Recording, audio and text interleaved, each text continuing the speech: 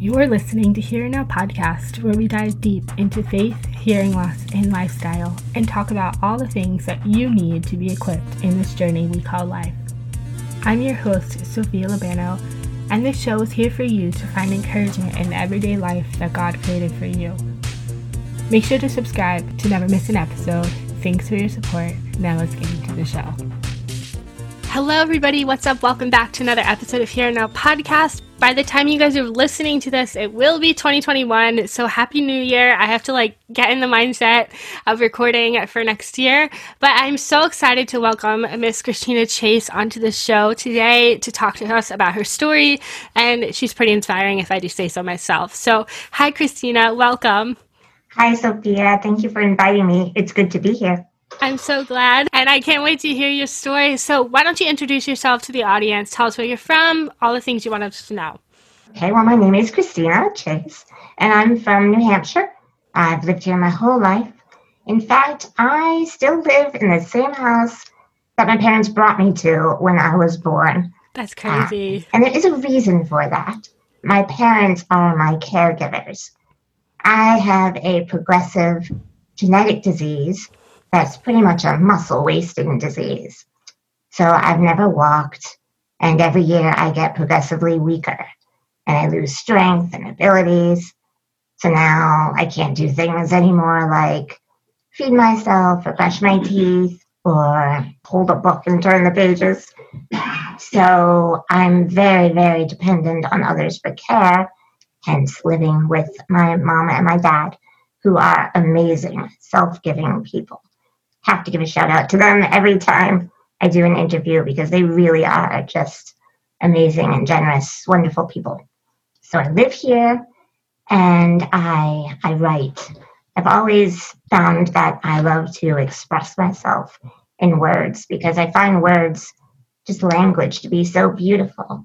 And I also knew that words were never something that were going to be taken away from me in particular. Mobility, yes. The ability to use my arms, yes, but not my voice, my ability to express myself. And I'm just so very grateful for that.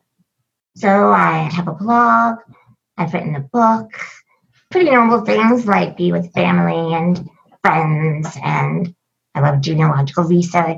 Had 3 cats and a pretty good life. That's amazing. So why don't you tell us a little bit more about, were you born with this disability, or is this something that you developed over time? Yes, it's genetic. Basically, my parents were both carriers, but they had no idea. So I was a very healthy little baby, but when I was about 9 months old, my legs were floppy. My mother noticed, hey, they're not walking when we hold her up, and she's not trying to stand. So that began a long series of tests. And on my second birthday, my parents were given the diagnosis of spinal muscular atrophy, which is what I have, type 2. And the prognosis at that time was that I wouldn't live to be a teenager because severe scoliosis occurs. And anyone who sees me can see I have severe scoliosis because my head is flopped over onto my hunched back, and I'm just too weak to lift it up. And also my respiratory system is compromised because of the reduced room in my chest and my body, and also the weakening of the muscles. So because of that, a lot of kids back then, I'll say it was back in the 1970s, they really didn't live very long. Thankfully, there's been much progress in taking care of kids like me. I think that back then they used to just put children with disabilities sort of aside. They would stay at home, they would be well cared for and loved, but they would just stay home and be kept comfortable. And so they weren't as active and involved in the world. And I think that really does do something to life expectancy. So I was very active in my childhood. I could never walk, as I said, but I went to school. I was one of the first kids in my school in a wheelchair. They had to get a special bus for me. So, it's a difficult disease, but with the love and support that I've had many blessings in my life. That's amazing. I mean, I talk about my story sometimes of having to have accommodations, but you said that you're in a wheelchair. Like, I'm sure that is just 10 times greater. But it's so inspiring to see people who can go through childhood and still come out as functional, living adults later on in their lives. What kind of inspired you to write your book based on your story? Well, I've always wanted to write a book. I am two very bad things. I'm a perfectionist and a procrastinator. Not a good combination. But as I've grown in my faith. And in 2013, I made a consecration to the Sacred Heart of Jesus. And that really, my life changed unexpectedly after that, although maybe I shouldn't be surprised. And I started a weekly blog, and I had many followers who were asking me to just put my reflections together in a book. And I thought, okay, this could be my first book. I will put some reflections together and do that. And I love to write about being human, because that's something, of course, that we all have in common. It's universal, this humanity of ours. So I'm just in awe that I'm even alive, that we exist is such a wonder to me. And there have been times when I've contemplated God, existence, Christ, God's choice to become a human being, to become one of us. And so I started to draw on the reflections that I'd written that had that as their theme, and then found myself writing more and more, and then drawing from my own life as a very small little human being, and reflecting on my little life and the little life that God Almighty chose to live in the flesh. That's how the book started to take shape. And the other thing is that, as you said, being a child with a disability, we have some stereotypes that we have to deal with a lot. And one that I seem to have to deal with quite often, probably because I was raised in the Catholic Church, is that I was closer to God because of my disability. And people often call children with special needs that were special, that because I was smiling and in a wheelchair, I must be a little saint.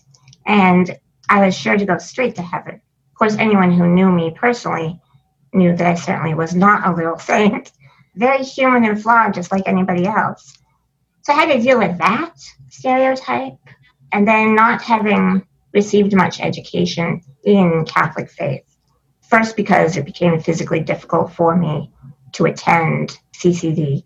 I don't think anyone really felt that I needed to grow in understanding of matters of faith, because, again, I was a little angel.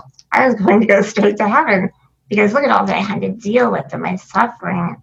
It gave me a lot of difficulties with understanding myself. Why am I disabled? What does it mean? What does God expect of me? Did God give me this disease because he loves me especially? How does that work? So I found that as I was writing the book, I explored many of those questions as well, and wanted to share with others the understanding and the insights that were given to me that helped me to understand the reality of God's love, the reality of being human, that none of us are perfect. We're all crippled in some way, because none of us walk through this life unaided. None of us can stand in the presence of God on our own. And been giving some insights into that, into why disability exists, why limitations exist, why suffering exists, and then how God's love is shown so profoundly and wonderfully through God's intimate choice to live a human life, to become one of us and share in our humanity, to experience those limitations. A little helpless newborn, completely helpless in the womb before birth, wrapped in swaddling clothes that he could not move. He was immobile. And he had poverty and rejection and ridicule and betrayal and, of course, excruciating pain. And he chose to live all those things that we thoroughly dislike about our human lives, but he chose to endure them with us for love of us and to show us that we can be transformed through every aspect of our lives and truly live fully human, fully alive in God's love, which is without limit and completely powerful.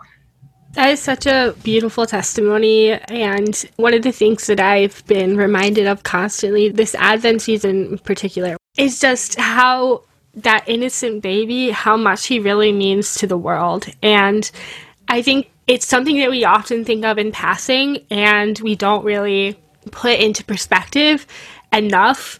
And so just the innocence of a baby, and he just comes to be this beautiful person and king and God, is just mind-blowing to me. And so I was wondering, as you were telling your story, did you ever find yourself being angry with God for giving you a disability? Yeah, I don't remember being specifically angry at God, although I have definitely been overcome with emotions and wanting a different life and wishing that things could be different, that things could be easier, that I could just swing my legs off my bed in the morning and stand up and take care of myself. You know, it seems like such a simple thing. And then all the other things that my friends were experiencing, falling in love and going to college and getting jobs and getting married and having kids. By that time, though, I had matured a little bit in my understanding. But yeah, as a teenager, and a young adult in my 20s, just like so much frustration and anger, but not anger at God. I don't really remember ever being angry at God, which is kind of strange. That may come from my parents. My mother sometimes would be asked, have you ever thought, why me? Why is this happening to me? And she said, no. Why not me? I mean, we know that these things happen, that, again, nobody's perfect, and we all have different trials and tribulations that we endure in life. Life is full of miseries, that's for sure. So we're not so special that we're going to be spared from the fullness of being human, and the fullness of being human includes pain. So because I always knew that I was loved, and I had that from my parents, I always knew that I was deeply loved and worthy of life. And I always had a great love for life, just an awe and wonder, the beauty of creation, that I wasn't specifically angry at God. Although I did have a lot of, like I said, angst and rage in other ways.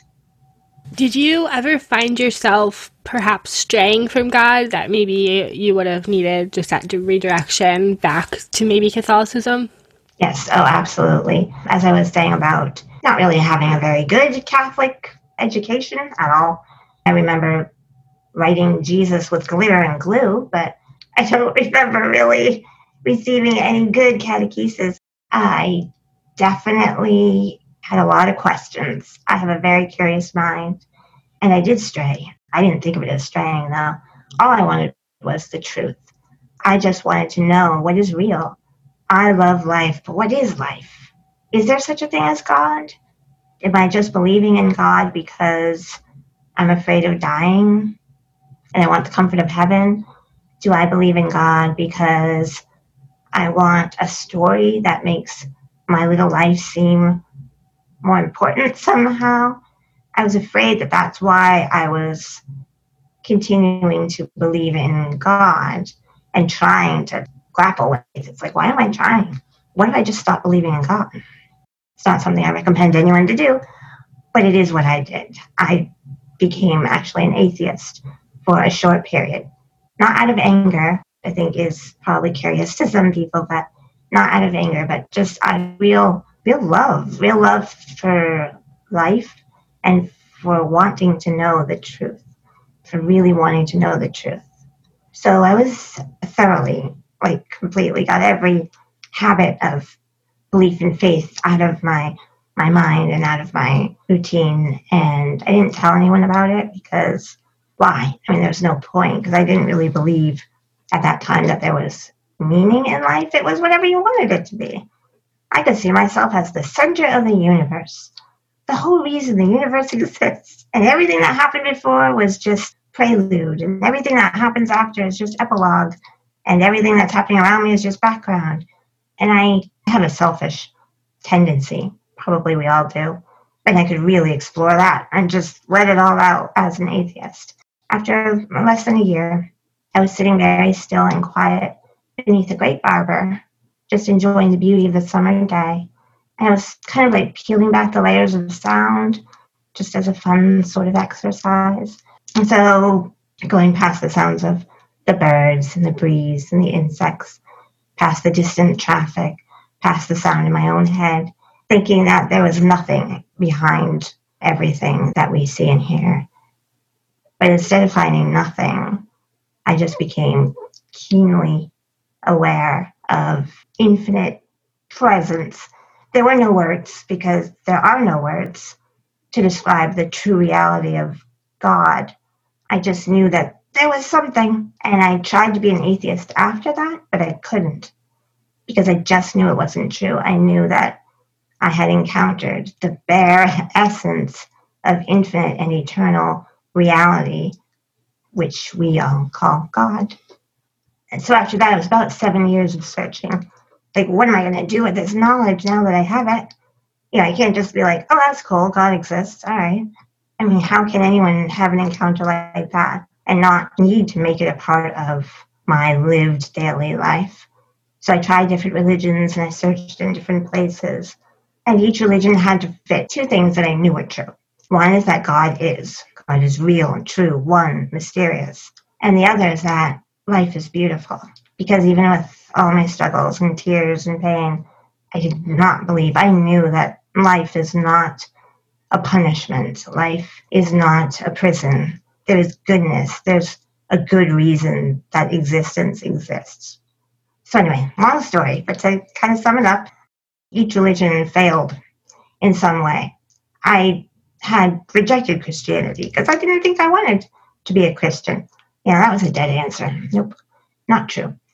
But it was the last ancient, tried and true religion, ancient wisdom in my list. So I thought, I really want the truth. If I'm a sincere seeker and lover of truth, I have to explore. So I read the Catechism, just the beginning of it, just that very first part of the Catechism of the Catholic Church. And I was just floored by the wisdom, just this universal understanding of life, of existence, of humanity, of God. I thought, wow, could this be true? The incarnation, that God, infinite and eternal. I had a real fear of the Lord, you could say.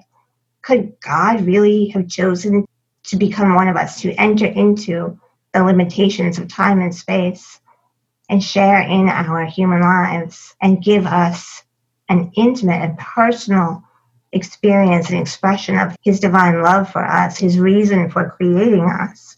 So, again, long story, but I decided to choose Christ.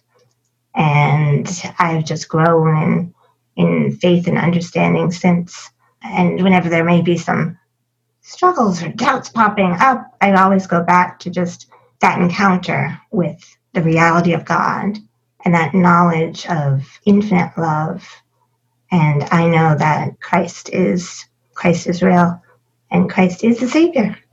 Yeah, again, that is just so beautiful. And you're speaking my language, because this past semester I studied metaphysics and the theology of Christ. And really, there's just so much we don't know that is just not taught unless you actively seek out the truth. And I'm a huge proponent of that as well. What is the truth behind this? What is the real meaning behind this? And no matter what, even if you try to escape it, you're still going to come back and find out that the truth is God is real. There's no doubt about it. And God is. And like I said, I took metaphysics, and that's the number one thing we learned, is that God is. He is existence. He is essence. He is everything. And I was just like, that is just so powerful as you're listening to that and hearing your story and just even learning it for yourself. I was like, wow. You can't escape from that reality. And I think that it's just so beautiful because people need to know that truth, and it's just not taught as much as it should be. So besides the catechism, were there other things that kind of inspired you to maybe seek the truth further from Catholicism specifically? Well, I decided that I really need to become better educated because I saw that a lot of the things that I had thought about Christianity in general, and then, yes, the Catholic Church in particular, were really misconceptions. And I probably should be learning more about particular matters of faith. So I did take some online enrichment courses. The first one was about creation, and it was a great course. It was through the University of Notre Dame. They have an online enrichment program called STEP. I think it's part of the McGrath Institute for Church Life now. So I took some of those courses to help me better understand and to grow and to be able to talk with other people who also wanted to learn the truth and who are hungry for knowledge, and also, of course, keep that desire for knowledge, the understanding that I could never know everything, because we are limited. We're not the creator, we're creatures. We necessarily are limited in order to exist, in order to be here. So anything that's poetic or mystic, I tend to be drawn to that as well. This year, for an example, I read 5 works from mystics and contemplatives like St. Teresa of Avila, St. John of the Cross, St. Catherine of Siena. My new favorite, St. Julian of Norwich. Don't know if many people have heard of her, but Revelations of Divine Love was a great insight into the reality of God's love. That's incredible. And you mentioned some of the people that I know too, but I haven't heard of the other one. So I'll definitely have to take a look into that. But I think there's so many resources out there that are just not even discovered yet. And I'm personally excited to see these modern day saints that we see, that we encounter every day. What are their works? What are their minds and hearts going to speak to us? And so I just wanted to ask another question about your book. How did you come up with the title for that? Because I think it's really creative. Yeah, I went through a lot of different titles. That's the one that said everything that I wanted to say to everybody. I just want to help people to truly understand that there is goodness in this life, that there's a reason that we are here, and the reason is for good. It's for love, and that the struggles, it's not good despite the struggles. It's good with the struggles, the fullness of life. And so I helped out with a spiritual adoption program in my parish some years ago. And as part of that, we wrote the fetal development, human development in utero, so that people would know that the babies that they were praying for who were at risk of adoption, of abortion, what stage of development they were in. I was just floored by how amazing human development is, and how many powers and things that we have even in the womb. But anyway, I kept coming to this one thought: it is good that you are here.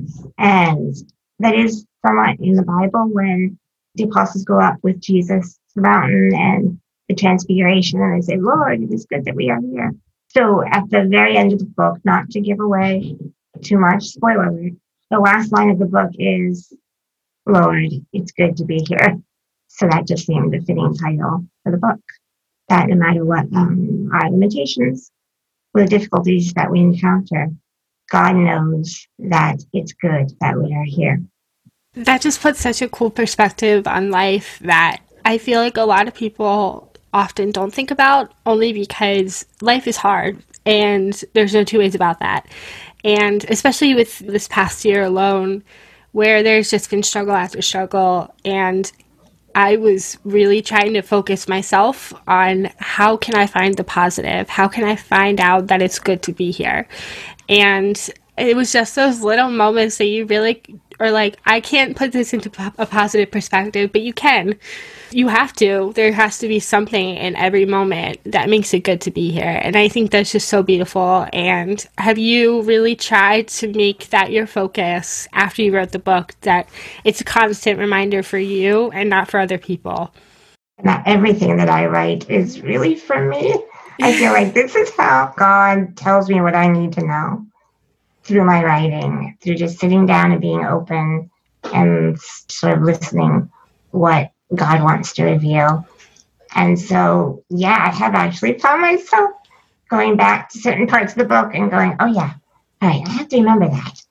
Because it is easy it's easy to get lost in just the distractions and even the misery of life, and to forget those moments when we have clarity. Hopefully we have had at least one moment of clarity where we see really the goodness of being here. Not because we were so happy, joyful in one moment, but because we really experienced, I think, love. I think those are the moments when you just see even an act of kindness that a stranger does for another, or the bravery of some people in putting their lives on the line for others. Any little moment of clarity, I try to remember that. And again, I have gone to write books several times, my other writings, even my blog. It's an ongoing learning process, because the truth is mysterious and it's infinite. And we never stop learning. We never stop growing in our relationship with God, with one another, with ourselves. Exactly. It's just this ongoing, constant growth process for us, especially because God never changes, but He's always inspiring us to grow more and more every day. So do you have any plans to write a second follow-up book in the future? I have 2 books that I have in mind that I'm hoping to get to next year. I've already worked on them quite a bit.